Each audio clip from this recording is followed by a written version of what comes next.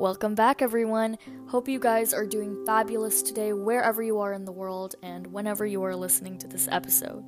This week's theme is love and romance, as promised, and since Valentine's Day is coming up, I wanted to do a special poem. Now, it's all good if you guys don't have a date this year. You know, I wanted to get asked out too, but since that isn't likely, I might just ask my dog to be my Valentine. Anyways, let's dive into our heart-shaped pool of poetry today. So, thank you guys for joining, and I hope you enjoy.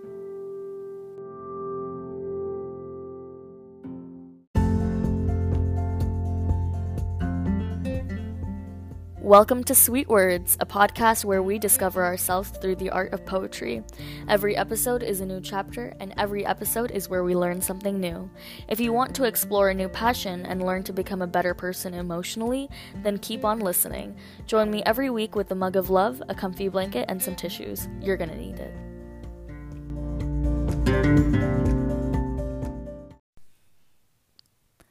Well, hello there, everyone. Welcome to the second episode of Sweet Words. I apologize for not being able to post this episode, at least on track, because I have just been so distracted lately, and I've been having a lot of priorities to take care of, but hopefully I will be able to figure out how to balance everything, you know, from schoolwork and extracurriculars, as well as recording the podcast. It's a bit difficult, but I think if I just focus a little more and figure out how to manage my time wisely, I think I will be able to, you know, post every week and make this a successful podcast. So I apologize for that, but let us jump in right into the poem for today. So the poem is called Lines Depicting Simple Happiness by Peter Gizzi, and this is one of my favorite romantic poems so far, because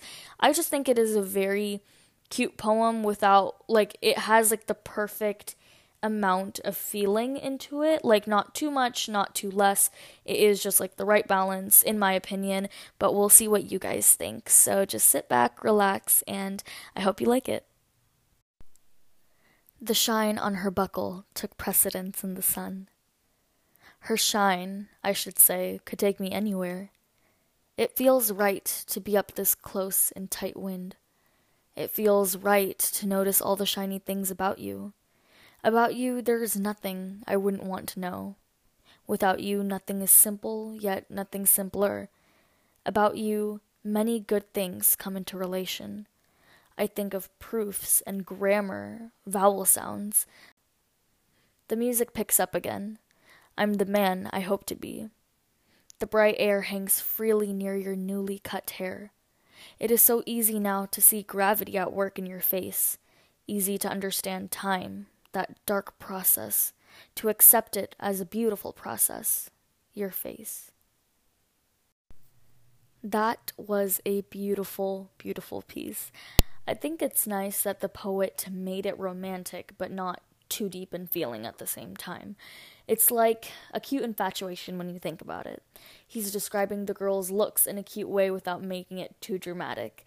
When you look at the perspective from the narrator, you see how he has a lot of admiration for the girl that he's describing, and he feels very happy, and he feels so this great feeling of love comes upon him when you see him describing the little things that make him smile, like how her hair moves in the wind, or how her clothes fit on her, and how her smile just lights up the room. Those little things, it's making him happy. So again, he's describing the girl's looks in a cute way without making it too dramatic. So I'm not saying that dramatic is a bad way to write poems. I'm saying that dramatic poetry only works for certain moods, and clearly the mood this poem is giving off isn't compatible for dramatic, strong imagery.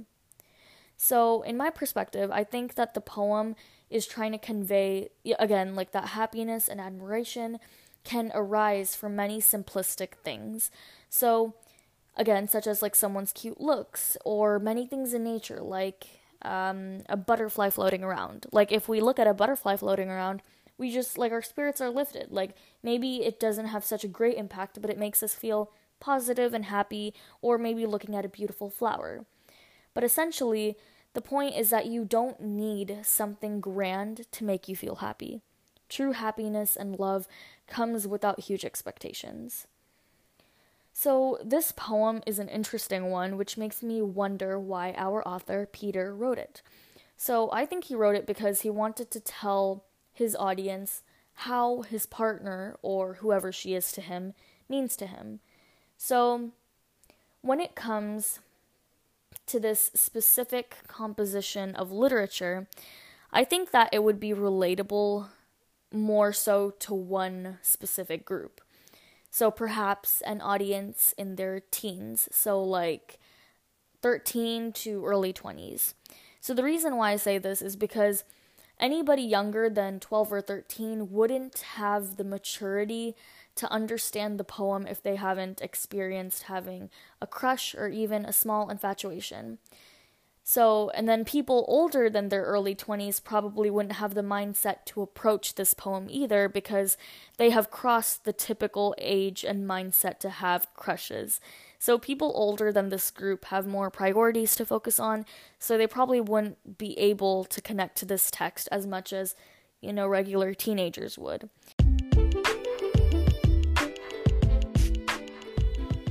Wow, that poem was so cool. It was really nice to see how that poem transported me into the setting, and I could really picture the plot flow between the poet and the girl he's describing. I thought that the imagery was really, really cute too, and the emotion was so sweet and pleasant to observe. It really made me happy.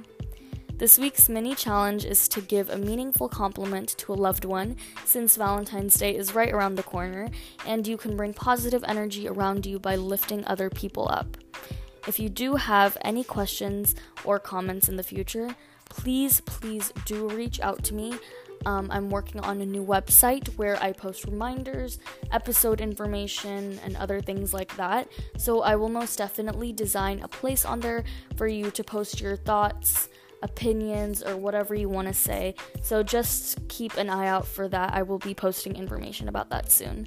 So join me next week from someplace cozy, where we'll be talking about a poem related to femininity. I can't wait for you to see what poem I have planned. It is literally my favorite poem in the entire universe.